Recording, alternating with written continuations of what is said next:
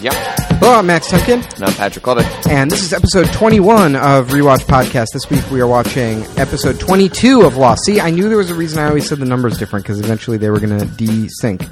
This week we are watching Exodus Part 2.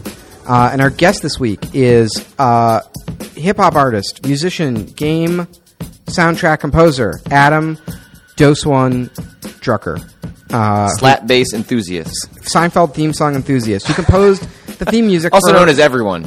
Yeah, it's true. Who doesn't love that soundtrack all the time? He composed the theme music for our podcast, so we'll talk to him about that. We'll talk to him about Lost. We will talk to him about touring in Europe and playing stadiums for people who do not speak English and doing rap for them. We have sponsors this week. This week's episode is sponsored by the mighty Iron Galaxy. We make lots of games. You might even like a few. You can follow us on Twitter at I2TheG. Thank you very much to Iron Galaxy and to Dave Lang for sponsoring us. Dave Lang, you can go fuck yourself.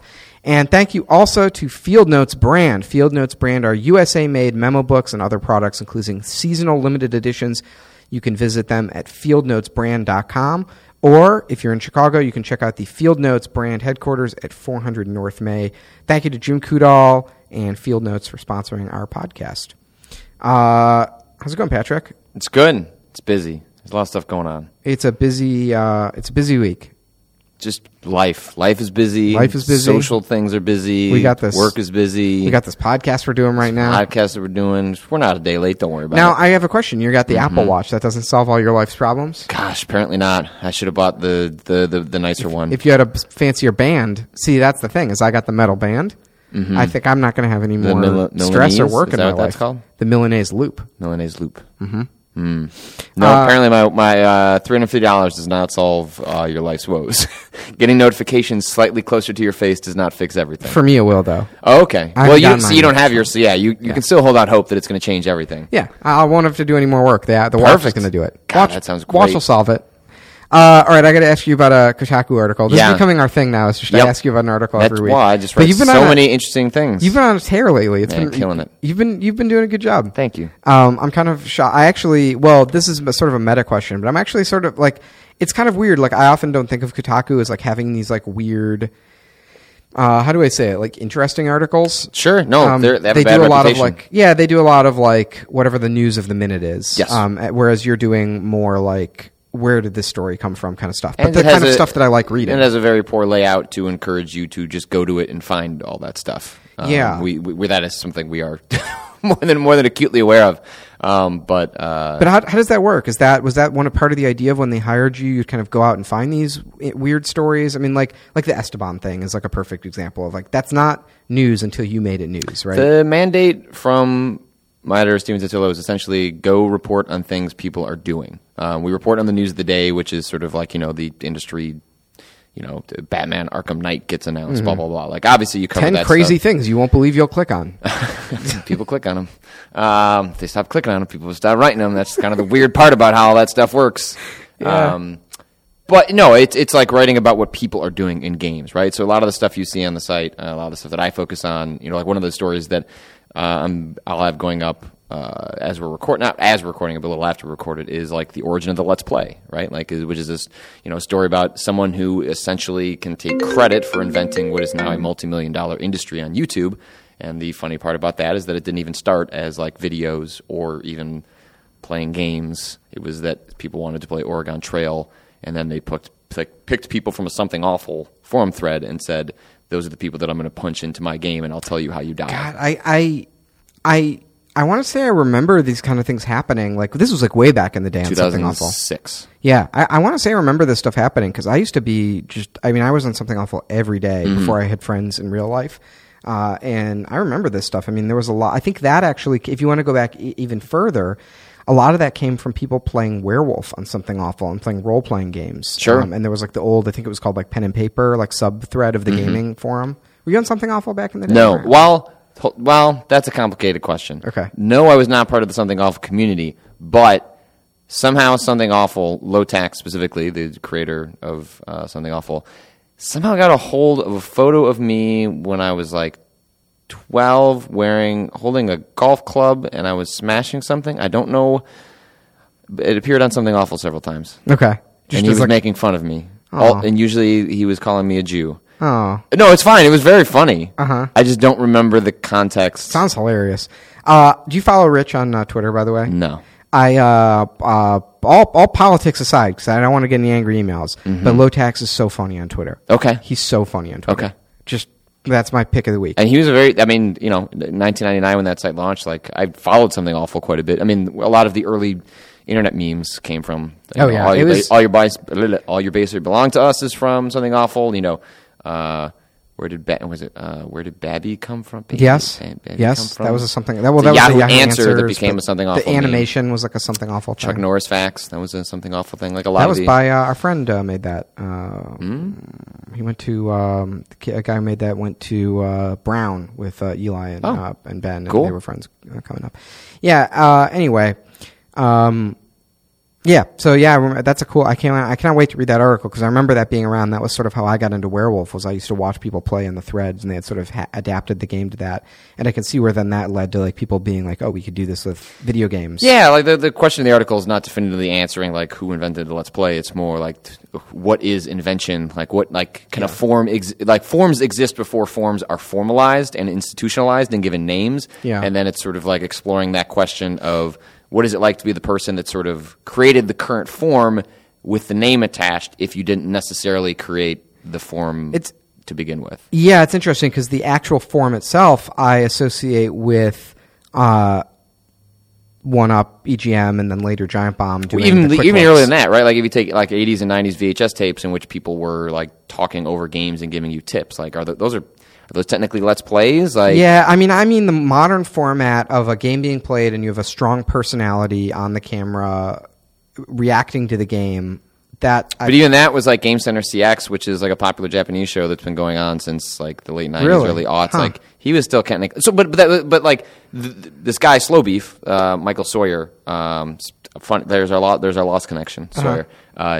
He was the one He's the that original was Sawyer. Yeah, like Let's Play came from an Oregon Trail thread in which communities got involved in a game that was happening separately, and then someone else attached that to. So Slow Beef then attaches that to a screenshot thread thing, and then at some point he decides I'm going to do it with video and commentary, and then that becomes sort of the modern Let's Play. That's so interesting. Do you feel really like bizarre. you have a piece in that history? Me? No, yes. Definitely not. That's so weird. I worked for a site that had a piece, and then like the Quick Look was sort of serendipitous around the time of the Let's Play, but like the Quick Look started out as an actual Quick Look. Like the first Quick Look was actually like 7 minutes long, and then it just stuck as a name as it became popular. I feel like I'd say Giant Bomb has had I would say Giant Bomb as an institution influenced a lot of, like it was 1UP, Giant Bomb, and then the rest of the media kind of piggybacked on top of that while it also spread on YouTube in a lot of other different forms. Yeah, I always think that's when I see a modern, someone on Twitch like playing a game and a strong personality and they are having a commentary and sometimes like trying to break the game or do funny things in the game. Like that feels to me so much like a Quick Look. Like that. Well, I mean, that's where it came from. People don't like Total Biscuit for all sorts of reasons, but he's extremely popular, and he credits Giant Bomb with, him coming up with his own form. And so, who's this? Total what? I don't know, some guy. Some guy. Never heard of him. All right, let me ask you about. This was my favorite thing that you wrote this week, or it was actually last week. It was an interview with this developer Matt Atkins. Yes. Do you want to set that up? Matt Atkins published an article on Medium that got a lot more hits than the article I wrote following up on his claims. In which he said that he had submitted a concept for an iOS game with a sort of a working prototype that was basically Pong but turned into a circle. So you were just kind of like the Pong paddle would like go around the circle, and then you would try to move the ball in between that. So he submitted that to this company called Ketchup. Well, we should back up to his Medium article. So in the Medium article, when he was talking about how he picked Ketchup. Well, how did he make that decision? This was the funny part. This is the whole crux of it to me. Yes, well, he wants to make it rich. Right. And he looks at the App Store as we do a bunch of crappy games get a lot of people popular, which not horribly, there's truth to that, and, Right. and to some degree. So he but basically he basically was like, I see that crap, and I want to make my own crap, and I want to get rich off that crap. Right, and he looks at the apps in his Medium art. This is his words. In his Medium article, he's like, I looked at the App Store, and there was one company that of all the people peddling all the crap on the App Store, they seem to be like the most savvy, the least scrupulous, and they would take these crappy games and get them to the top of the App Store consistently, and I want to get in with that company. Yes. And then what happened? Well, he alleges yeah. that they stole his app, which if we separate all the reporting I did, like take it at face value, like kind of feels like you got what you were, like what did you expect to happen? It's like I picked the worst, shittiest people. A company that, if we expand the context, like Right. it was became known as an entity Right. because of Threes last year, Right. in which Threes, with full disclosure, is made by, co-made by someone in the office that we work with, and Threes was quickly cloned for a web game by an Italian programmer who was not trying to be horrible. He just He put his thing up for free on GitHub. It was open source. Yeah. He was just like, I want to play this in a web browser, and that's totally valid. But because he made it open source, it meant anyone could take the code, do whatever they want with it. So Ketchup took the open source code, slapped ads on it, and became even bigger than Threes, one of the biggest mobile games of 2014. But they never really owned up to the fact that it was kind of slimy and creepy what they did. And I wrote a whole story about that for Giant Bomb, in which I tracked down these guys and this developer, Antoine Marcos, and his brother, and they never got back to me about any of that stuff. So it was very funny when I got an email from this kid saying Ketchup stole my thing, and a couple people in... Oh, he sent you a... He sent the tips section of Kotaku, hey, I wrote this thing, you guys should write about it. And some of the other editors were kind of talking about it. I was like, no, it's Ketchup. I've got their number. I've been down this road before. I want to go down it again. And the truth of it is more just that type of game already existed. The idea Right. of a circular Pong has been around for more than a decade, if not longer than that. And it seemed that actually it just seemed there was. It's really weird, but the weirdest part about it is, so Ketchup, this company that this kid is alleging stole his game, they're dealing with clones of their own games, which are clones of other games. Right. And well, maybe a lot of this is sort of weird and mixture, and it's worth going down the rabbit hole with my story where I try and kind of break down how the bottom line is the mobile world is a fucking mess, and don't make games for it. But that there was actually just another game that got shuffled around between different companies. That was the exact same concept, and well, it seems like the circular Pong idea. The sense I got of it from your article is that it was it's been floating around in the ether, this idea for many years. And recently, post Flappy Bird, a lot of people simultaneously were like, "This is a good idea because you can play it with one finger," yes. and just a lot of people working on this idea at the same time. Yeah. But my favorite part of the article is when you go. So this guy's I tried to find the shittiest, most unscrupulous people, and then they stole my game. And you went to them and you were like, "Did you steal this guy's game?" And they were like, "No, look at this other company that's stealing our games." And they're an Android thing that clones all of Ketchup's clones.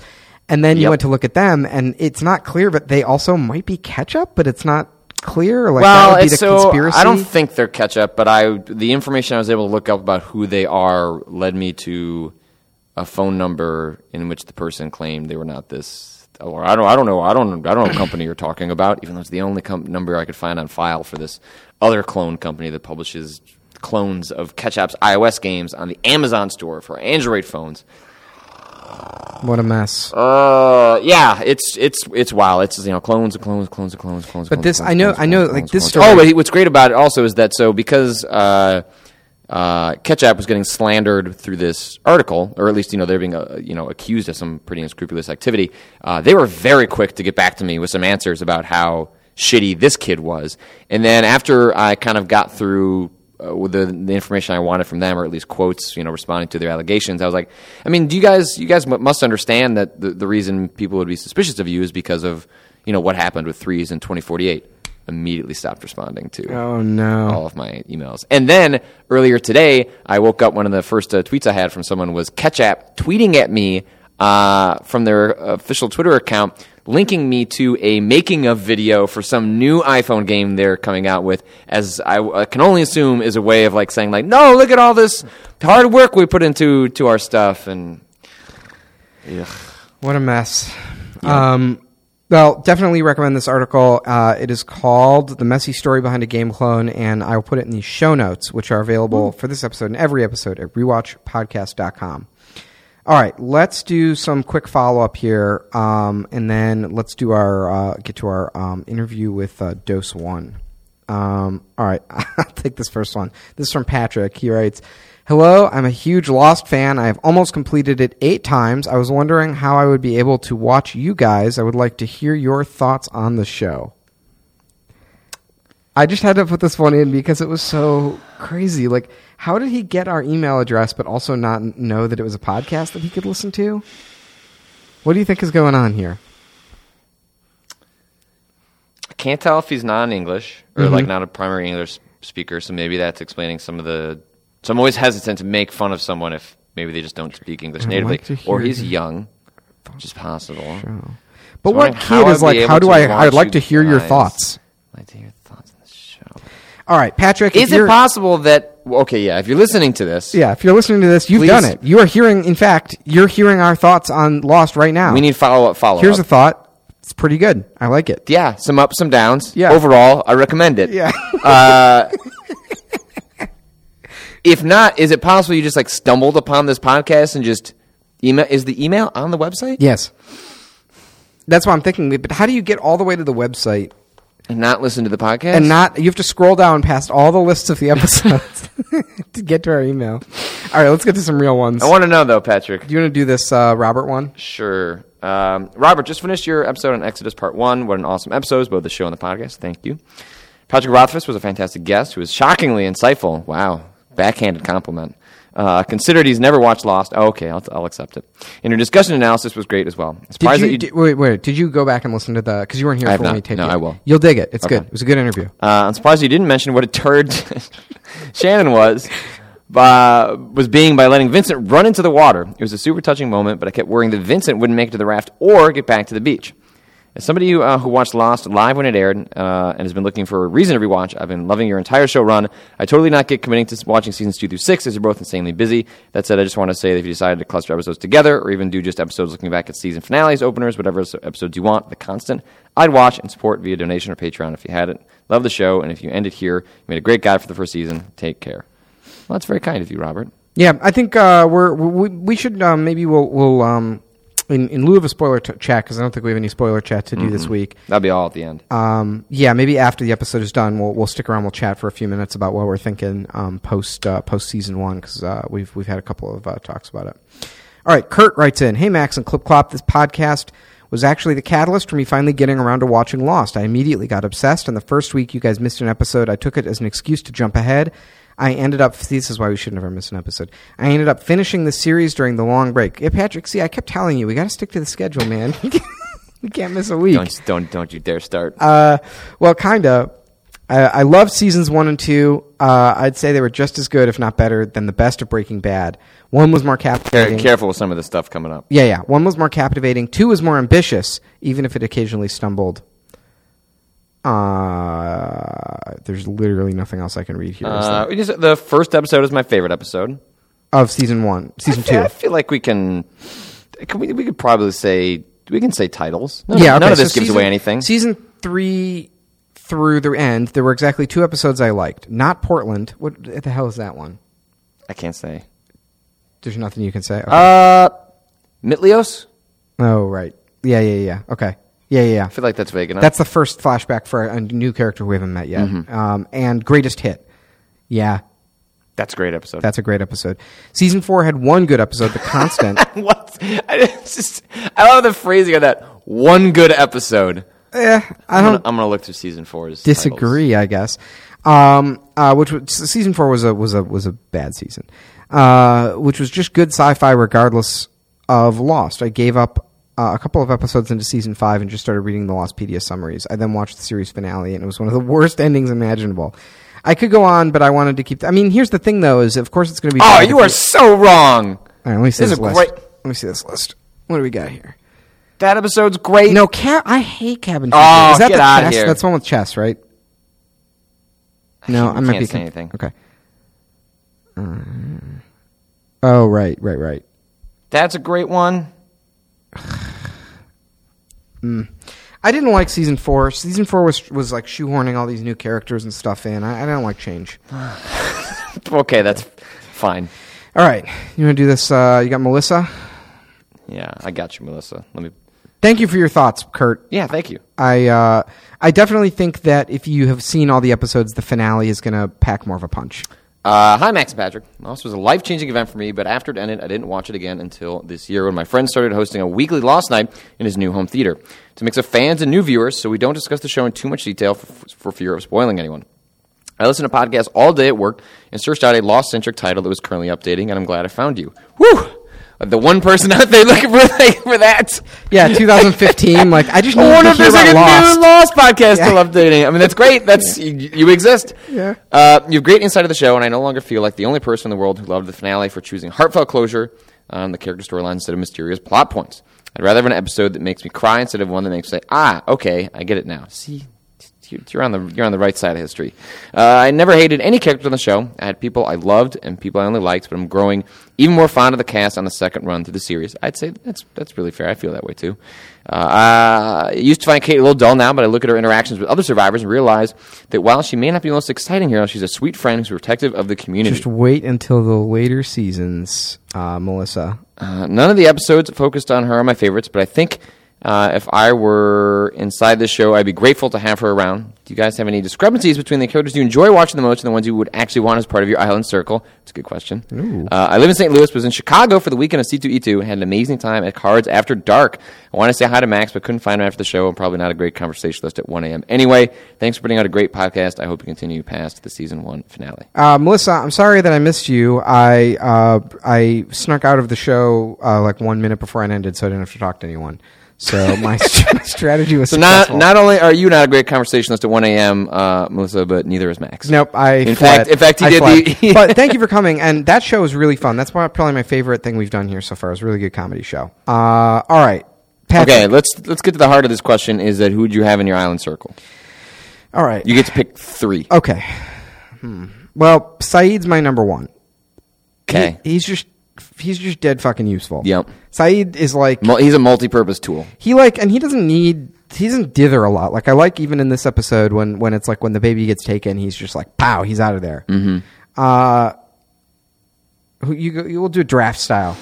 Okay, so Saeed's off. Saeed's off. The I board. got him. Damn. Yeah, I know who you're taking too. Okay. You can have him. I left him for you. Oh, and we'll go. Yeah, lock. Yeah, you're in. I mean, kind of a dick, but hey. Yeah, I feel like that's like the big quarterback off the boards, like the all-purpose. They can do a lot. They can carry the team. Kind of only need one. But then where do you go from there? Sun would be a good pick. She's very resourceful. I feel like she always knows how to garden. Yeah, she always comes through in a pinch. She's like a good hard with the worker. Stuff. She deals with everyone. She has like practical skills.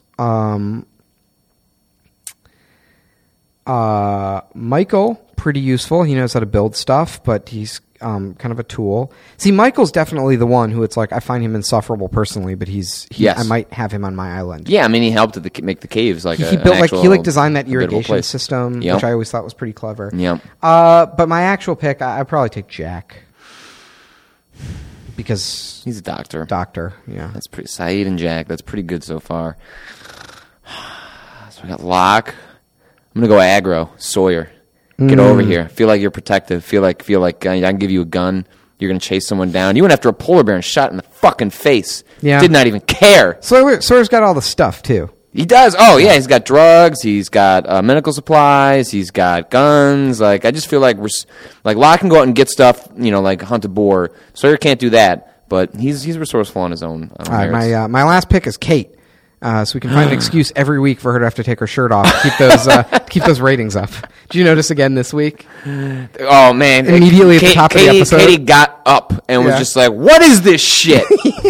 And I tried to be like, "Well, she's the only one with an extra shirt." She's like, "Shut up!" But they find more shirts afterwards. I know. It was like so blatant. Anyway, so that's my pick. We got to get those get those viewers. That's true. Okay, well, I feel like I should stay in theme. You gotta have a female on the team, and I guess we have to stick within season 1, right? Like I can't pick characters outside the curriculum. Not sure that would even. Okay, all right, fine.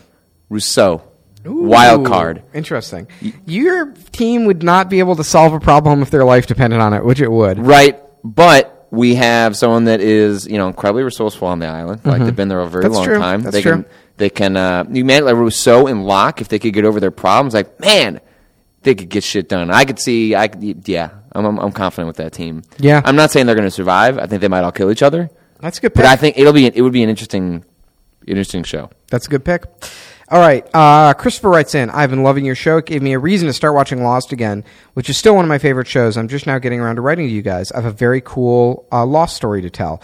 I was working for a small video production company back in 2006, and we were producing a video for Harvard University's 30th reunion. What? Isn't Harvard more than 30 years old? Okay. It is. They're saying a Harvard University 30th reunion. Oh, a Harvard University 30th reunion. I get it. Like the 30th anniversary reunion of a class of Harvard.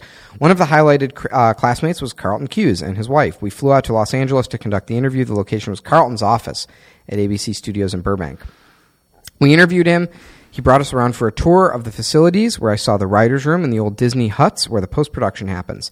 We walked by an editing room. The editor, Steven Semel, motioned for Carlton to come in. He needed an opinion on an edit. We watched the edit session from a scene from season 2, episode 21, called Question Mark.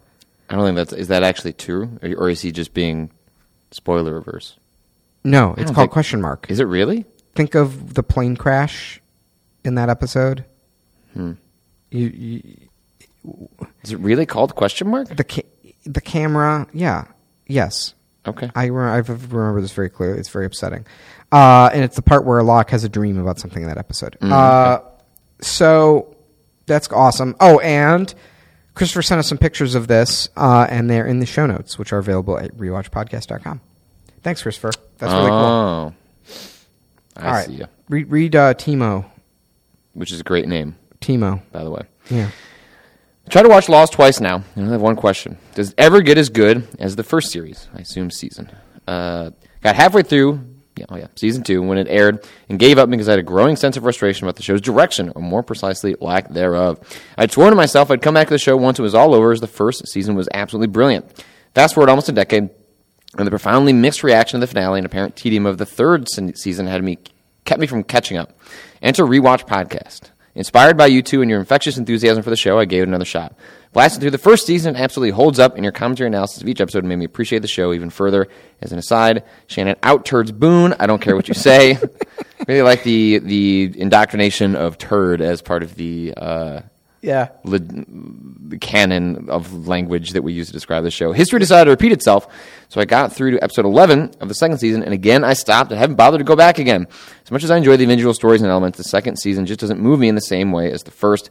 I'm torn. Should I give the show a third chance and power through, or leave the mystery forever? Did the show ever get as good as the first season? I might be content with pretending Lost, like Terriers or Prophet, never made it past the first season, and I'll be left to use my imagination. So I mean, if people ask, should I watch season 1 of Lost? My answer is unambiguously yes. Every episode is very strong. It holds together. It tells us incredible story. If the question is, should you continue after season 1? For me, it's way more of a question mark. It's like, if you're looking for a show, if you want something to watch, if you're trying to fit some more TV in your life, and it's like, here's a bunch of TV that ranges wildly in quality, like, go ahead and watch it, and I do think you'll get some satisfaction at the end. Can you imagine if the show just ended after the first season? I can imagine that. I imagine it would have gone down in history as like the best TV show of all time. It would have been a cult classic. And you're saying like right now Netflix would be funding a revival of Lost. Yes. And there'd be all this fan theories of what happened after the season 1 cliffhanger. I think there's a better version of the universe. There's an alternate universe where it was canceled, and that's a better world that I want to live in, where I get to make up for myself what happens after season 1 of Lost. Because remember, we've talked about in like some of the spoilerish parts of the show that I'll speak about vaguely that the let's say the last shot of season 1, which for anyone that has not seen it yet, like you will want to get up and punch a wall in like the best way possible. Yeah, I recommend waiting an entire year before starting season 2 too. See if you can do that. See if you can just not click next on Netflix. I know. Or if you can turn off your machine before it automatically rolls to the next episode, which is the new insidious way that they get you to keep watching. You know what's terrible about that too is like when I fall asleep watching Netflix, then you'll get like through an entire season. Yeah, and it's like I wake up the next morning and I'm like, God, I have to go back like 12 episodes now. And that there was debate about whether to show more of that final shot, whether like how much to keep that ambiguous. And there's something just so brilliant about the way that it's so infuriating, but really brilliant. And yeah, it is kind of amazing to imagine an alternate world where, because that totally would have been a Arrested Development Party Down type show that people are just clamoring 10 years later for them to like go back and do. Yep. And it would have been weird because then like a bunch of people are like big stars now that like you wouldn't be able to get everyone back together in the same way. Like, Yeah, and the other thing, we would have missed the premiere, the opening scene of season 2, which is like one of the all-time great scenes of television. All right, we have one more from Joel. The season 3 finale spoilers were most definitely leaked. We were wondering about this because there's a big twist in season 3, and we wanted to know if that leaked ahead of time. I actually got inadvertently spoiled by Sean Elliott on his oneup.com blog. Full disclosure, he clearly labeled them spoilers. What? And gave the read plenty of outs to not read the text. So why do I say it got inadvertently spoiled? If you know anything about Sean, I know, Patrick, you do. I do. He's a consummate griefer/troll. Correct. I assumed the spoilers were going to be some dumb meme. Sean had been critical of the show and devotees on podcasts for a while, so I didn't think he'd really be posting spoilers. I got to this wall of text that honestly seemed really out there and totally improbable. I read it all and dismissed it as light trolling. Lost was super important in my life at the time. My girlfriend and I scheduled our work shifts to be free Wednesday nights. So when I sat down and saw the finale with her, and I started seeing things that were referenced in Sean's spoilers, about halfway through the show, I realized those spoilers were super accurate. And I actually knew where this whole thing was headed. I could only feign shock and surprise as the drama played out and not try to ruin things for my girlfriend. And through clenched teeth, watch the whole show change direction. And I could only think of how I ruined it for myself. So yeah, I spoiled the greatest moment in Lost because I was so into video game writers and podcasting. That's really funny. It's like the long troll. It's like the it's like the meta troll. It's like you're so sure he's trolling that he actually trolls you with real information. That's really good. Right. I mean, that sucks. That sucks. Yeah. That sucks. Oh no, that sucks. That sucks. All right, we have some Drew follow up. I kind of think we should save it for next week for the thrilling conclusion next week because we have the live show. What do you think? Sure. Okay. Yeah. We're going to save this Drew follow up. All right. Let us get to our interview with Doseone. Doseone wrote the theme music for Lost. We'll give him a little bit more introduction in the podcast. But we'll go to him on Skype. All right. Welcome, Adam Doseone Drucker, to the Rewatch podcast. Can we say your full name? Yeah, that's me. That's how it is on my birth certificate. Too late now. Too late. We already said it. If you set it into a recording, you can't delete it. It's true. Damn. Thanks so much for joining us on the podcast, and thank you also for making the theme music that I've been enjoying for nearly a year now. It's so good, and I really like it. That's my pleasure. Well, if you like a theme music for a year, that's my complaint about most series, is I fuck like Boardwalk Empire, that theme music. Oh man, I'm watching I'm on a watch through of The Wire with my girlfriend, and like some of the seasons of The Wire. So like I actually like the original season 1, Down in the Hole. I think season 3 is pretty good. It's got that like good rhythm. Season 5's okay. Season 2 and season 4 are unlistenable. I cannot handle the children's choir in season 4. Yeah, and there's like the one that has slap bass. It's like Bobazzy Bob. I don't know what's going on. Sure you're not talking about the Seinfeld theme? That's what it feels like to me. Like they let that guy in the session. like the guy from the Seinfeld theme just kind of walked in and was like, "Yeah, man, I'll show you what I got." He knows Yeah, he's Fleet's understudy or father. Funny story about that. Cards Against Humanity co-creator Elliot's, I think, uncle wrote the Seinfeld theme song. Great. It's a great theme song. I'm not making fun of it. I believe so. One of my favorite things to he play was at a bar. He was like a famous like theme song composer, and I believe he's related to one of the Cards Against Humanity guys in some way. It's like a piece of trivia I remember him telling me at some point. That's amazing because it became a term for me, a blanket term where I'll hear something and I'll be like, I wish that had less Seinfeld. And all I mean is like walk-in slap bass. Yeah, that like goofy, Yeah, derpy slap bass music.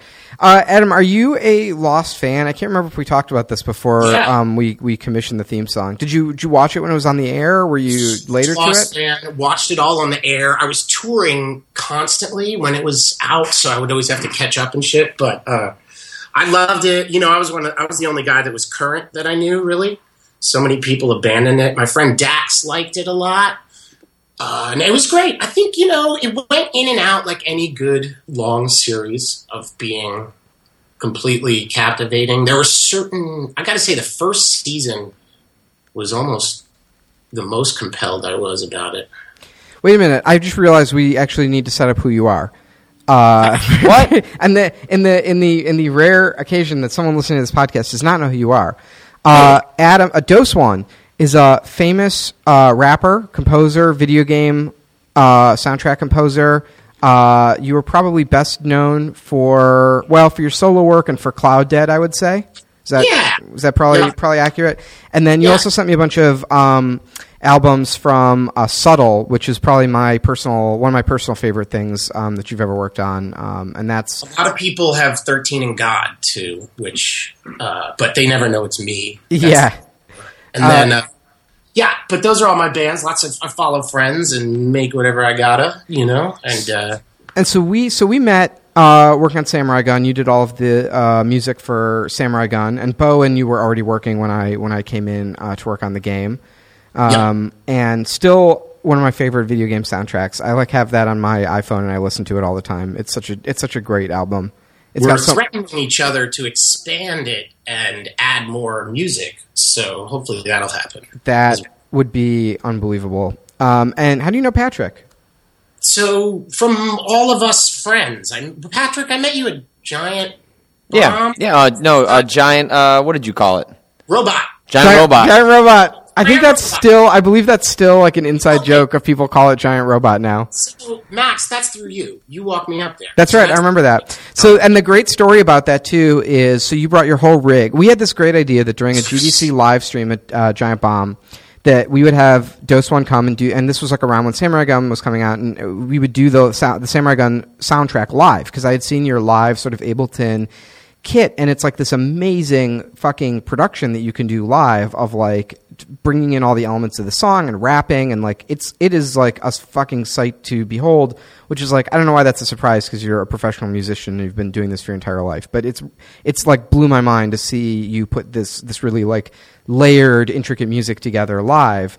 And we brought it up to Giant Bomb, and there was like a big audience, like milling about the Giant Bomb audience, and there was a point in the thing where we like queued it up, and on the stream, so the people listening at home, they were getting the signal from the song and from all the instruments and the beat and all of this music, and they were getting a mix of your voice where your rap style, especially on the Samurai Gun soundtrack, it's this super intense, like kind of growling, like aggressive sort of rap style. And it just when it's mixed, it sounds fucking awesome.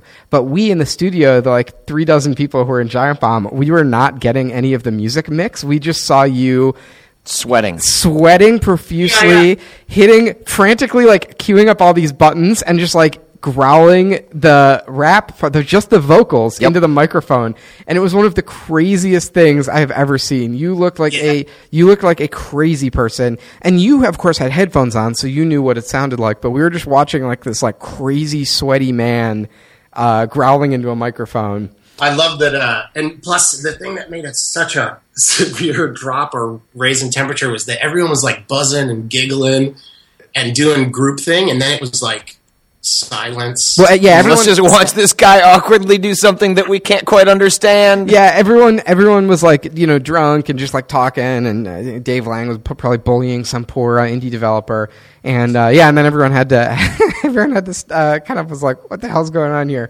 But for people watching on the stream, it was like a huge moment of that stream, and I still actually like hear comments about how cool that was, because for people who could hear all of the audio, like it's a incredible performance. And actually, I'm going to plug the Samurai Gun soundtrack. If you haven't heard it, you can buy it on SoundCloud at samuraigun.com. All right, tell us. So I have a couple of questions about Lost stuff. So you were watching Lost from the beginning? Yes, always loved. And how accurate is so in this, we're just getting to the finale of season 1, and we're getting a lot of flashbacks of like Charlie like trashing a hotel room, like fighting over like a thing of heroin with his girlfriend. How accurate is that? Is that the life of a touring musician? I guess with heroin, no. I don't know. Like you can get those, if you're really smacked out, I suppose. There's no tour manager. His brother, it's pretty romanticized, that thing. You know what I think they're doing is Oasis. Yes, I totally agree. Yeah, that's fair. I think they're kind of like a shitty band that makes mediocre music, but it's like big stadium rock, and they're very popular in their day. And they have like a few big hits. Yeah, and their energy between the two brothers is kind of this, like, I don't know what. But, I think it's kind of, yeah, sure, if you're on heroin, like, shit is real. And I guess... Honesty. One of the biggest things you can be afraid of as a touring musician is someone sneaking coke somewhere and getting caught, or heroin, or whatever it is, or weed. So I guess that whole thing, I've never had to swallow an 8-ball in a bathroom on an airplane. It's like that you got to take out of your ass and swallow. You're like, but I gotta say that's got to be the fun part of serious drug addiction. Is it? So I've heard from other friends who have like gone on music tours that it's actually pretty different than what you see in movies, and it's actually just like a lot of hard work and like trying to get to place and like teching. It's not all just like women chasing you around and like like a life of luxury. No, it's transit largely, and then for a person like myself, I did like a slightly, whatever you want to call it, like intellectual heady music. So I had a lot of male fans. So you don't even like you play for every night, you fill a place with who your music is for. So from band to band, sometimes there's none of that energy, Tell us about this. What was I meant to ask you about this. The last time we talked, when you were in Chicago, you were about to head off on like a crazy stadium concert tour with a band I had never heard of that was like enormously popular. That was they are a Belgian band called Arsenal, and they are huge over there. They have all these, they told me they were in the first email an arena rock band, but I assumed it was like broken English, but then they ended up actually, because I don't know what arena rock is. I think of Alice Cooper or something. And then, yeah. I don't even know, or Kiss, I guess. And then I heard it, and it's kind of like modern music, but what they make is they have it's a soccer hit, their song. It's got all this like, whoa, yeah, and they pack fucking the arena, man. People can like, it's like music people can like sing along to, I guess. Yeah, it's very pop. It's very clean, different from song to song. But their hit, like when they played the arena and they did that song last, they had to hit the lights on these motherfuckers. They would have done the chorus in perpetuity. They were like, "Whoa!" The band had left the stage, and all these people were just like, "Yeah!" It was we got to find a video of this. What's the hit song? It's Arsenal, and then it's. I don't know. I'd have to look. Whoa song. Send it to me on Skype later if you can find it. I'll try and find it. And what were playing keyboards? Vocals? No, I was rapping. I went out and rapped. That's awesome. Yeah, they would call me Crazy Rapper Man. Because it's not present really in there. Okay, the coolest thing about Arsenal though is one of the front guys. It's two core members compose everything, and the one guy does vocals, but they always have vocalists on their record, so he doesn't really write many of the songs. But when they play live, he does those lyrics, which is kind of hard to do, And no bands really do that. Usually they trigger cameos off of some playback device. But this dude was doing my raps, and I do all these like triplets and fast rap polyrhythms, and he was just saying the same word apparently before I got there. So they did the songs a couple times, and he was just doing humana, humana, humana, humana, humana. I wonder if that's like what when people who don't speak English, when they listen to hip hop, if that's just what they hear is like a bunch of like random vowels. Yeah, and then curses and places and products, brands. So yeah, that's why brands. Music does so well around the world because everyone just cues it. They're like Kleenex. Yeah, Xerox. Yeah, Brand Rock. Right. Brand Rock. That's great. I'm coining it. Brand rap is even better. It's just straight advertisement space. You sell a bar. All right, so I got two Lost music-related questions for you. So one of the things we've actually talked to some of the people who worked on the soundtrack for Lost, and we keep coming back in the season to like the soundtrack of Lost and how much of the atmosphere of the island and the atmosphere of the show comes from the soundtrack.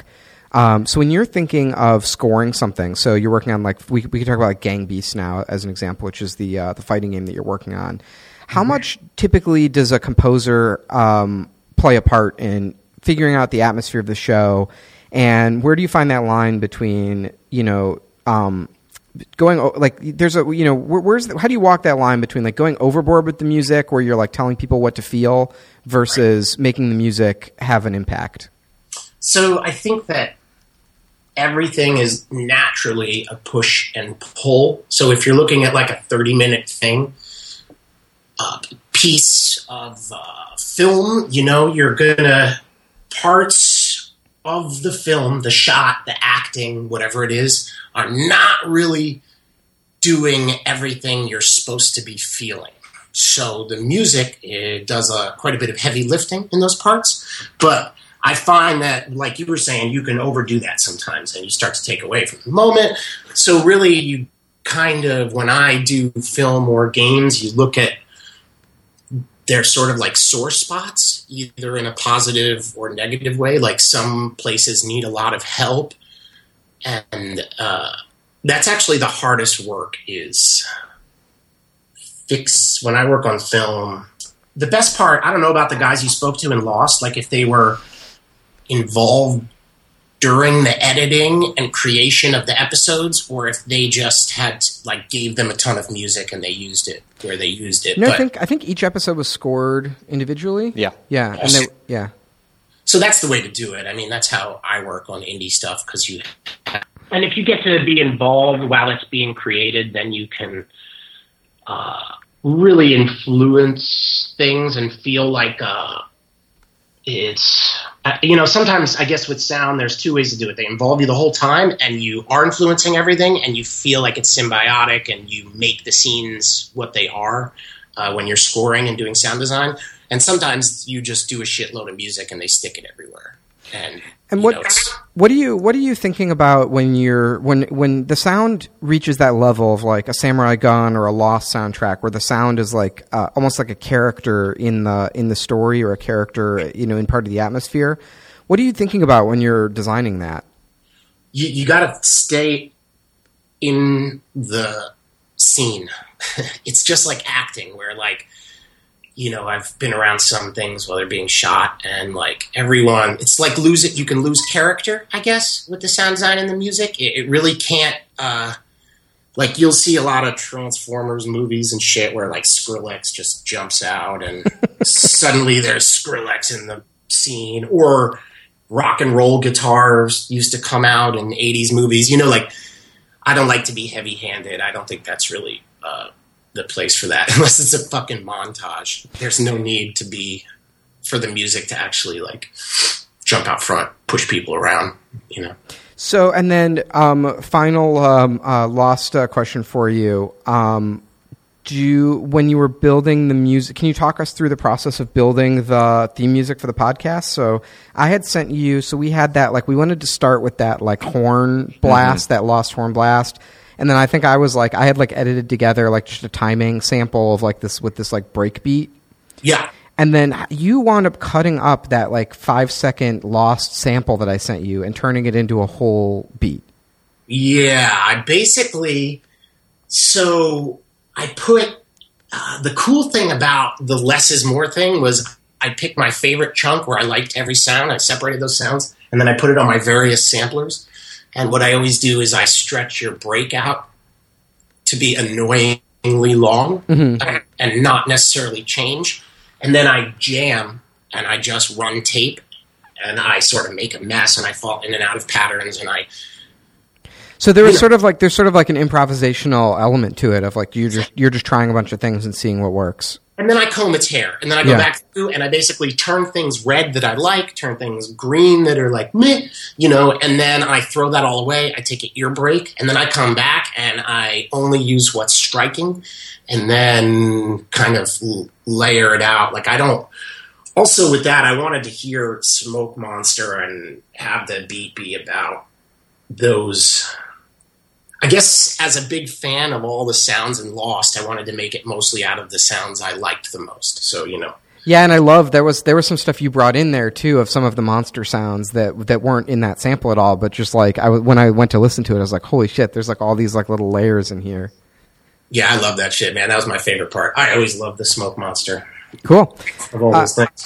Adam, thank you so much for talking to us, and thank you again for doing the theme song. I have plugged every single week on the podcast. I have plugged your ringtone of the month, which is one of my favorite projects that you do. Is there anything else? No, there's a lot of that stuff coming up. This Nevermen album with Mike Patton and Tunde Adebimpe from TV on the Radio is coming out this year. What? Yeah, I've been working on it for years. And then it's called Nevermen. And then I have Go Dark. We have a new EP that's coming in August. And yes, I'm working on Secrets. We're involving an old band of mine. And then, what else? Gang Beasts and Enter the Gungeon this year. This is my big... I've been killing myself on these two soundtracks. I'm trying to really... Gang Beasts, we should definitely put a plug in. One of my favorite indie games I've played in like years. Early access. You can buy it now. Oh, it's up. It's up. Oh, yeah. It's been up for a while. Oh, well, I don't know what the hell's going on. It's like a shell of the man and woman it'll be. It's really... those guys have awesome plans. When is your Seinfeld theme song cover album coming out? Coming out soon. I'm going to... Okay. If I get you to publicly commit to it, does that mean you have to do a Seinfeld remix album? Yeah, but in Spanish. Great. I think. I don't know what that means, but that's fine. I'll take it. Music in Spanish. They should do lyrics. Why aren't there lyrics? Yeah, an entire album of the Seinfeld theme with lyrics in Spanish. I'm in. I love it. I'm in. Okay, me too. See, I'm just allowed to spout bullshit and just say that sounds like a stupid idea. I don't have to do any of the hard work. I like it. We can. I think it'll be just more of that bass all day. Mm-hmm. Yep. Yeah, if you can just layer on more of that bass, that's probably the extent of my recommendation is like, could use some more of that bass. Maybe just really copy and paste it. I wish when I turned my Mac on, it did like half of that riff. Oh man, that'd be a really annoying text message ringtone. Just like a little bit of a blonk. Yep, I love it. Skype call. Skype needs maybe just some of the mouth pops like. God, and if you walked away from your desk and then just started calling your phone just so you could watch how long it takes for people to lose their minds. What if you rigged some sort of system so every time you walked in the room it played the Seinfeld bow. Oh, wait, you know what you need for the cop office? You need a radio sound effects guy who's always taking out the trash, and then he plays a trash. Morning zoo. Yeah. Yeah, exactly. You need a morning zoo sidekick. That's what I need in our meetings when I yell at people. I'm like, who did not put paper in the printer? Actually, I like the idea of the Seinfeld theme playing when the UPS guy comes to deliver my package. I think that's actually really a funny idea. I don't think the one I have in my apartment is advanced enough for me to swap out the music. Okay. Although right now it's pretty terrible. Right now it's like the bow bow no bow bow bow. It's like I hear an American theme song before I go to get my Apple Watch. Yeah, thank you, United States Postal Service. Yep. All right, thanks, Adam. I really appreciate it. Love you, boys. Have a great cast. Thank you. We'll talk to you soon. All right, bye, guys.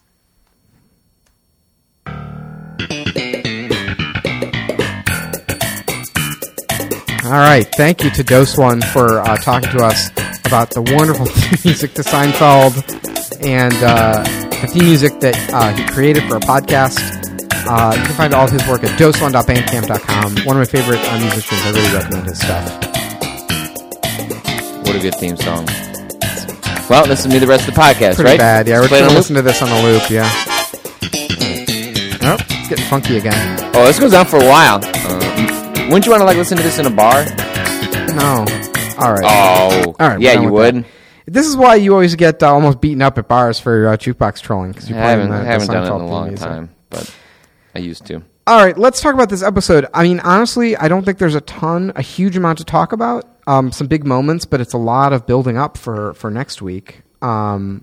So you've got continuing the flashbacks from last week. Let's see. We see a Jin flashback where you realize he's being followed through the airport by the creepy guy. That's a pretty great It's good. little twist. Yeah, it's great. That there's this English person that you just would not...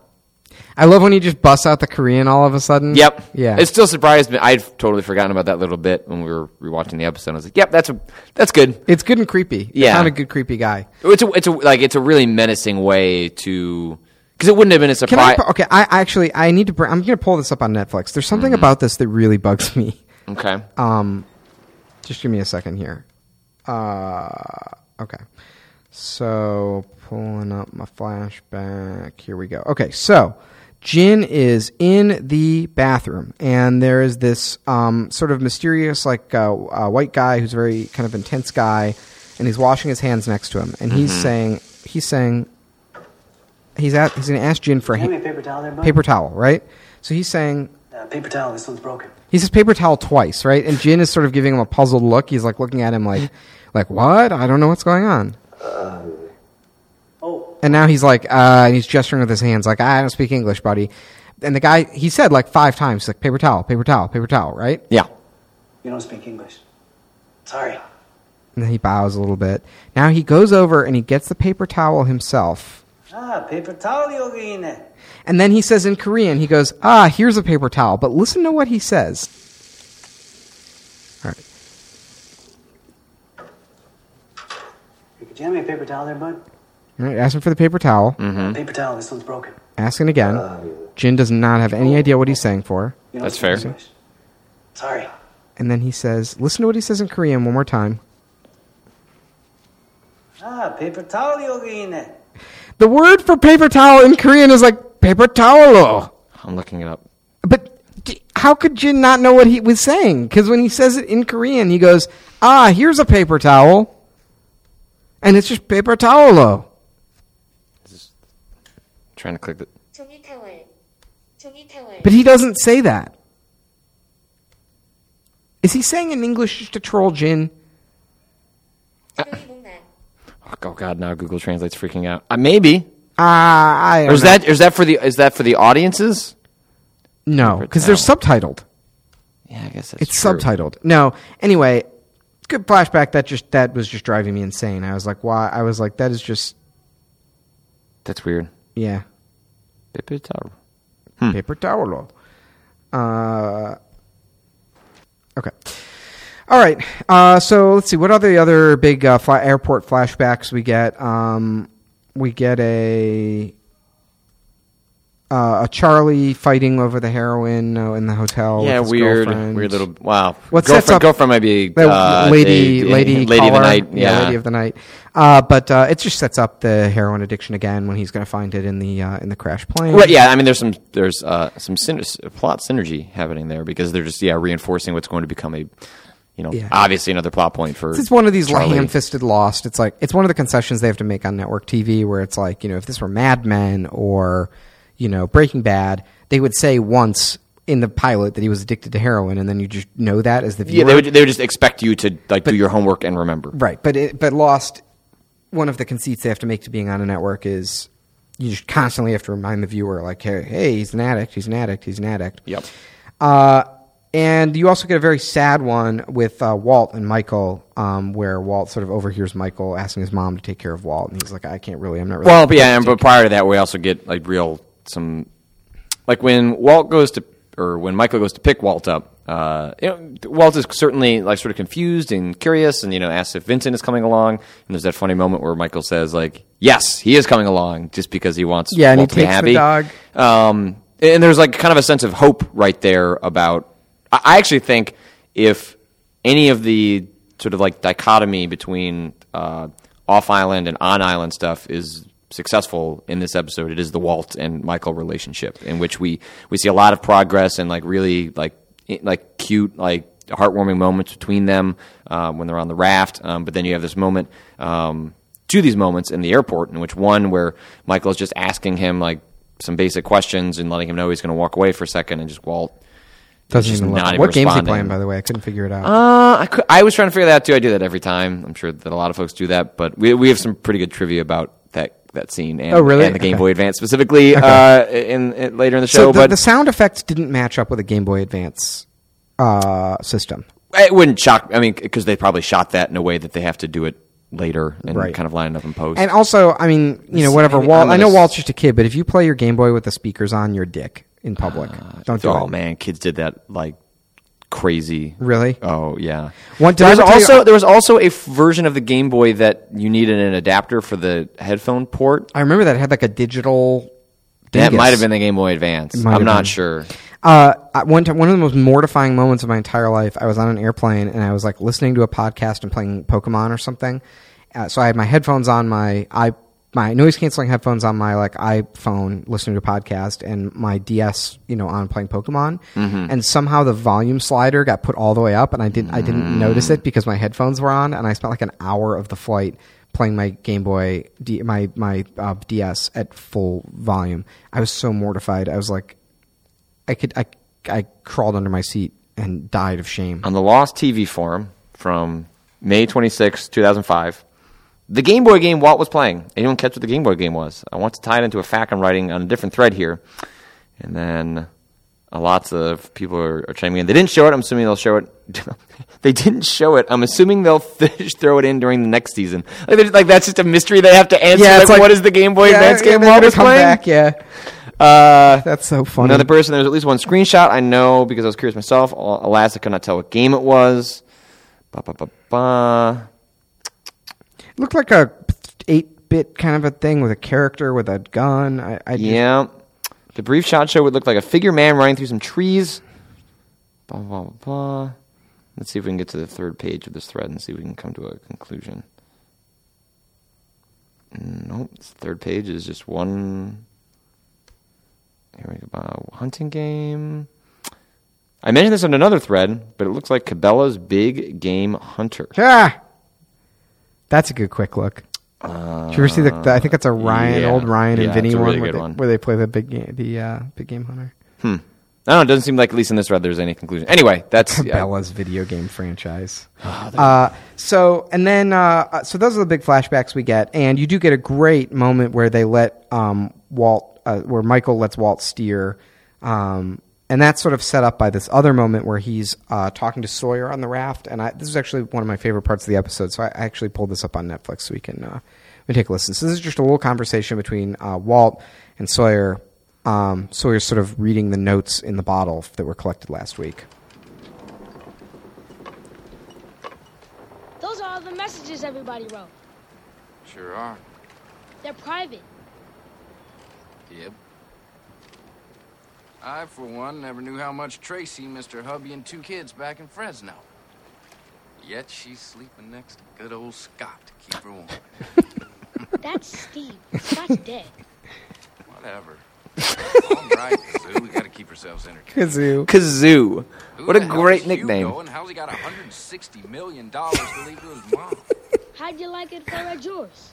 You can't read mine because I didn't write one. Why not? It's the only letter I ever wrote was to the man I'm gonna kill. Why you gonna kill him? Because I need to. Why? Because.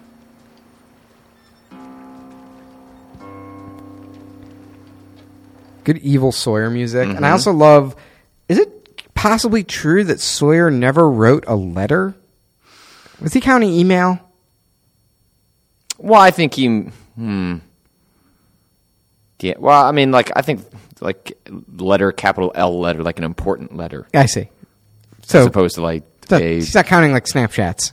yeah, like Okay. the equivalent of Snapchat for that era. So I love that conversation for a lot of reasons. It reminds you of the stakes for Sawyer of getting off the island, and it sets up. Walt does that thing where he's like, why, and he drives Sawyer crazy, and Sawyer just snaps and he goes, because.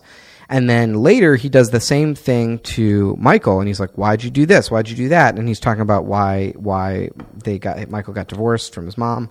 And Michael handles it so much better than Sawyer. It shows you like this real growth between those two characters. And he eventually, Walt says, you made the right choice by, what was it? By like coming to get me or something. No, it was the flip. It was that she made the wrong choice. Oh, she made the wrong choice. By That not, was it, by not letting me. Which, yeah, like it's was it, really like, as they're wrapping up the first season and trying to show like character growth, like that is, for Michael and Walt, that is awfully critical, is that they have bonded in a way that, I'm not sure if they would have as quickly without the island. All right. So the rest of the sort of on-island action, it mostly happens with Claire's baby is kidnapped, and then Saeed and Charlie set off to find her. So that's sort of one adventuring party, and the other adventuring party is the Ernst, Hurley, Jack, Kate, Locke group. Let me get our adventuring music. Really good music. Really good music in this episode. They pull out a lot of the... Yep. Well, the last one I think we talked about... Did we talk about the music? The Yeah. swelling when they all leave music? Oh, yeah, we listened to it. And we did? Okay. And then this one just kills me, too. I love them. This is the sort of mysterious adventure one. Oh, that little bit right there. Yeah. Oh, shit. Like, that's when they find, like, the Black Rock or something cool happens. And then we'll get to the other one, the more adventurous traveling music in a second. But such an amazing opening where Arts blows himself up. God, because they just... I mean, a great, great moment The of little Lost. conversation he has with Hurley when he's complaining about how no one pays attention Not even to the gym him. teachers. It's like, it's not just the kids, too. The gym teachers bully me, too. And he's just like, oh, what? Am I boring you? Yeah. And you see Hurley just go, huh? Were you saying something? Yeah. Like, oh, God. He's just such a turd. They're so good at writing turds on And this show. you can also imagine that Damon Lindelof was just like a giddy writing this character. Yeah. Like, this was like his little way, like grinding that axe. I know. From high school. So good. As we revealed in a previous episode that it was based on a high school physics teacher, science teacher. I love how they blow him up, too. Like, perfect, comic, surprising timing. Okay, turn off this music. No, come on, man. It's great. Stop it. It's doing it. Stop it. It's Stop getting me, I feel like we're journeying through this episode. You can't do it for the whole conversation. Listen to how good this... I'm not disagreeing that it's great. It's great. Look, we're on an adventure now. I'll turn it down. Turn it off. All right. Stop it. All right. It's pretty good. Yeah, love how they blow him up. Such a perfect mix of like dark comedy and also like actual tension. Got a little bit of Ernst on you. But he doesn't say Ernst. He says you got a little bit of Ernst on you, which is Ernst? Yeah, because remember in the first episode, Hurley keeps Yeah. calling him Ernst, and he's like, Yep. "That's not how you say my name." That's and then later he goes, that's a really subtle joke. I know. didn't pick up but on he goes, that. "Dude, you got a little bit of Ernst." Or no, he goes, "Dude, that was messed up." It's so good. And then he later he Because like goes, all these other moments are like played like really seriously. Oh, so and, like, serious. And this one is like a man literally blows up, but no one really liked him, Yeah. and it's played for laughs mostly. It's a mix because it's not just laughs. Like it's Yeah. such a subtle emotion for a TV show to be like dark, funny humor, but also raising the dramatic stakes. Because I've seen this, I know what happens. But when Locke is taking out that dynamite, I mean, it is a really great tense moment. Yeah. If they built tension out of like something. It's like, I would say it's like the trope of like the guy walking across the rope bridge, which they also do in Lost, where it's like, oh, is the bridge going to fall down or not? Like they somehow like get that level of tension out of just taking the dynamite out of the thing and putting it in the t-shirts. Like, That's true, because there's the difference between having Arzt say, "Oh, this could potentially be dangerous," and then having him screw it up. Because they get rid of a character that doesn't really matter. It was mostly just for them to like toss around like a rag doll, and it also underscores that this is bad. It's not just like, ooh, it's bad. It's like, no, like someone just blew up. yeah. He also picks the one. He's the one who says the white stuff that's like sweating out of the dynamite. He picks like the worst possible He picks one. The worst stick. There's like a million other sticks in there with barely any growth on them. Yeah. Yeah, real dumb. So that's pretty much it. And then they sort of set off on their advent. They draw straws to see who's going to carry Well, there's the stuff with Rousseau. Claire, the baby. Oh, yeah, we never kidnapped. said that. She takes the baby. Yep. That's it. But there's that really great little heartwarming moment between Claire and Charlie where Claire says like, oh, right. Go save. Yeah. She save Aaron. trusts Charlie. And she reveals the name of the baby. I really like that moment. Yeah. The good character moments. Just and also, goddamn, that great moment. Oh, there's such a good moment between Saeed and Charlie when Charlie's flipping out. When clearly Charlie should not have left Claire alone with Rousseau. Mistake in hindsight. And then when they both catch up to Claire, Charlie immediately gets angry, punches Saeed, and then Saeed, rather than lashing out, which I think most of the characters would have done, he basically just grabs his wrist and goes, do you want to keep assigning blame? There's plenty to go around. Like, let's go save that child. And it was just like again, that's why you picked Saeed to be on your team. He's my number one man. Because he actually has the... Got to go rescue a baby? Saeed's your guy. You got to torture someone? He's your guy. You got to build a transmitter? He's your man. You want him to leave whatever's important and go chase after a woman? Yeah. Saeed's your man. Yeah.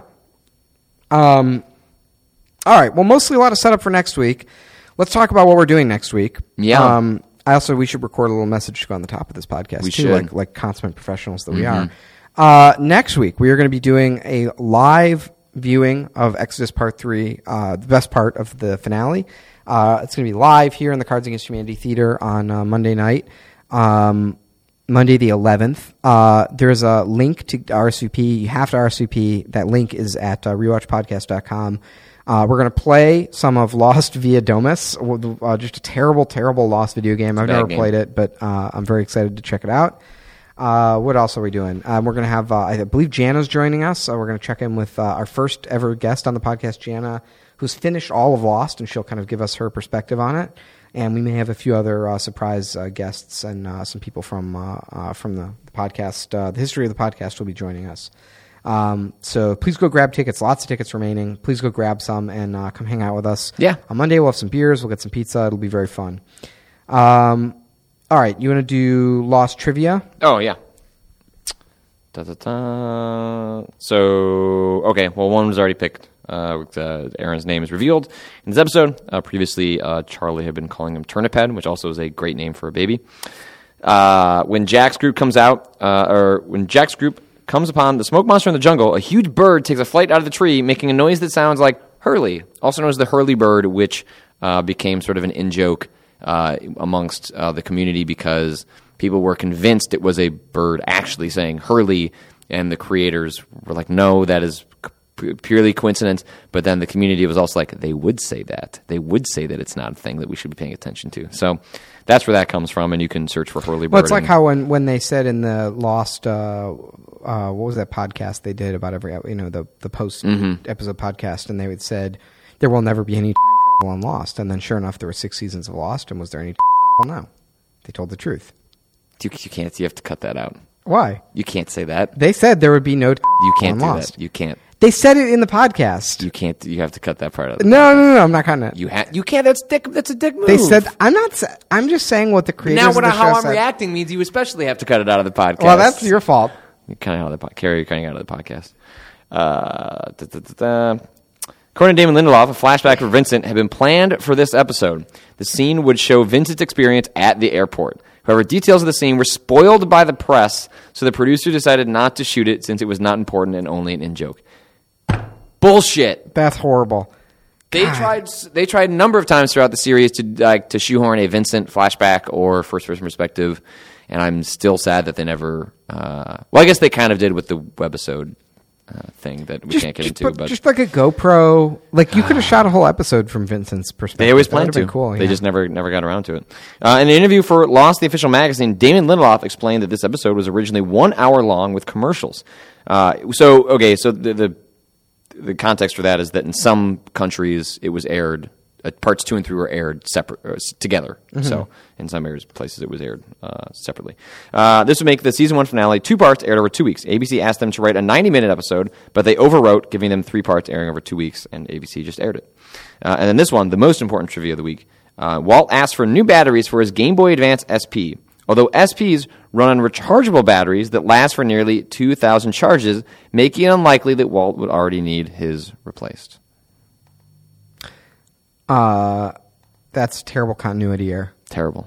I thought that was a AA machine, no? Nope. I mean, I don't think I ever had an SP, I guess. Oh, the SP was the greatest. It was the flip one, the clamshell. Yeah, but I think I never had that. Great machine. Wasn't there a DS that was like that, a mini DS that was sort of that footprint, or no? No. So I guess I had like the Game Boy Mini Color, and then I jumped right to the first DS. I might have missed that whole... SP was a great machine. Remember the DS Lite? Yeah, it's a great machine. That's the best one. Just from a design point of view. Yes. That was an amazing machine. I had the white clam, the plastic. Yeah, Katie and I went and shell. we both bought one because she was obsessed with the Tetris DS, the best version of Tetris ever made. Oh, I never played that. So good. It's very expensive on eBay now. That's it. Oh, you know what? By the way, I gave up on Majora's Mask. I might need some help. Okay. Can you help me? Look at a walkthrough. The problem with the Majora's Mask walkthrough is that I think the game is sufficiently open that if I look at a walkthrough, it's going to Not true.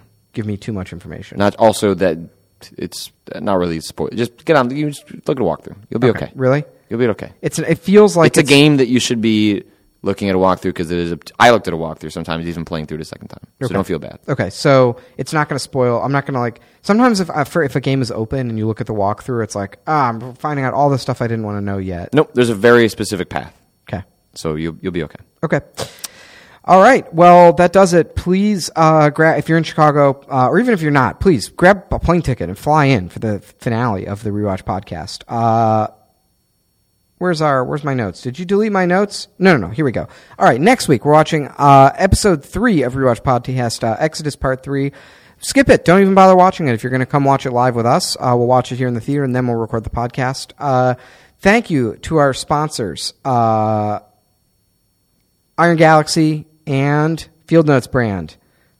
I'm scrolling rapidly here. You got it. You nailed it. Show notes for this episode are available at rewatchpodcast.com. We've got a bunch of links this week, including the tickets to the thrilling finale of Season 1 of Rewatch Podcast.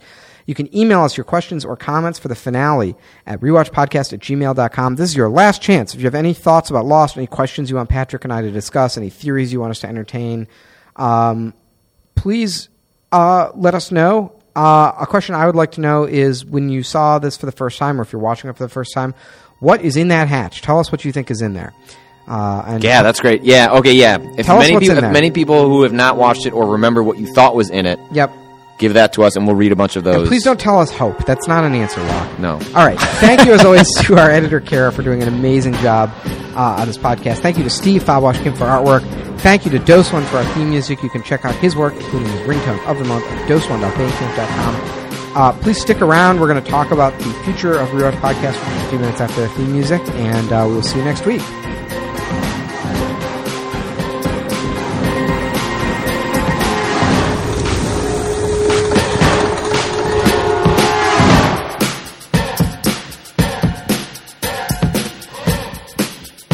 All right. Do we have some spoiler chat here? No. All right. So, future of Rewatch Podcast. Do you want to do some sort of format where we blow through the rest of Lost? Yes. So, are you thinking? Cannot do episode to episode. No, I won't do it. I don't want to talk about. I don't want to spend a week talking about the bad episodes of Lost. I think the way you would do it is based on the X-Files Files format, which is a really fantastic podcast about the X-Files by Kumail Nanjiani. Yes. But here's the thing: is X-Files episodes work on their own, so you can just pick a few and watch them. I know what I'm saying is you just bunch them together. So okay, that works. So right, like you just like you would examine it, like you would want to watch. You would do an episode for the first episode of season 2, right? No, you wouldn't though. Yes, you could do an episode about the first scene of the first episode of season 2, and then there's fucking nothing happens. Oh, is this spoiler chat too? Does it count? We're spoiling it. Stop listening if you don't want to be spoiled. Okay. Nothing happens in that episode. I don't remember enough about it. Nothing happens. They hide from What- a well, shark. okay, well, they hide from a shark on the raft, and like Locke Dharma lowers Kate into the hatch, and then she disappears. Mm-hmm. The first half of that season of Lost is such a tease; it's unbearable. Nothing happens. It's dramatic. It's suspenseful, but there's nothing to talk about. I feel like we said that a lot of times about episodes that we ended There's up no really meat on those enjoying. bones, Patrick. You said that for a lot of episodes. There's no this meat season on that those we bones. ended up really enjoying and having Here's not what we talk do. about. Here's what we do. One episode for season 2, Okay, maybe 2. let's say 2. 2 episodes for season 2. One for the first half of season 2. that works. And one for the second half. Yeah, I think that's how we do it. And then maybe we need to stop and do like There will be I think there will be very specific episodes. the finale needs its own episode probably. And like something like The Constant. The Constant Will get its own episode. Maybe the the shape hits. of things to come would be like a one. All right, Greatest hits would I'm be a into good it. one. And then we got to go less often because I need more time to watch the show. So maybe we do like once every 2 weeks. 2 weeks. Yeah. Yeah. All right, I'm into it. Okay. And then we sort of bundle that up, and that becomes Lost rewatch. And then we got to And then we'll figure out something else like Firefly or something. Yeah. What do people want to do? I guess is like if we commit to doing the rest of this series, but doing that in an accelerated manner, which will be done in like 2 months. right. What do people want to watch? Like, Right. do we want to watch like new stuff? Like, do we want to like find a show on TV and then like we're watching week to week that is actually week to week that people are excited about? Is The problem with that is like without the benefit of hindsight, I feel like there's not that much to say of substance about a show that's currently airing because it's like, what are you going to do? Like, it's like, it's not creating anything lasting, right? Like, I feel like people could listen to this Lost podcast and there's something of lasting value because we're talking about storytelling. We're just talking about like general big good ideas in well, let's open up to you guys. Like Yeah. whatever people that are that are still listening to this. Like, what would you some want of the to look ideas at? we've talked about Twin Peaks, we've talked about Firefly, Yeah. we've talked about Battlestar Galactica. Is that it? What else? Have we talked about? We talked about The Wire, but that seemed like that would be difficult to do week to week. Yeah. And the other problem with this podcast format is like every week we have less downloads and less listeners than the week before because you can't just start on this podcast. Like you can't just jump in with this week's episode. Right. Like you have to go all the way back to the beginning. And that's just an inherent problem with the format of like the rewatch kind of thing. So maybe it's just something we have to deal with and hopefully we pick up a bunch of new listeners like when we start talking about Firefly or something. But maybe there's a different format where, we talk about a different show every week or something like that. I don't know. Yeah. Anyway. Yeah, whatever. let us know. We're just kind of throwing it out there. We're still figuring that out ourselves. But I think that allows us to finish our commitment to Lost and not feel like we're leaving people dangling and not have to commit to doing 4 years of podcasting about Lost 10 years after it came out. I cannot and I will not. All right. So let us know. Yep. All right. And seriously, if you guys are in Chicago, please come by next week. It's going to be really fun. We'll drink beers. It'll be cool. Yeah, it'll be fun. All right.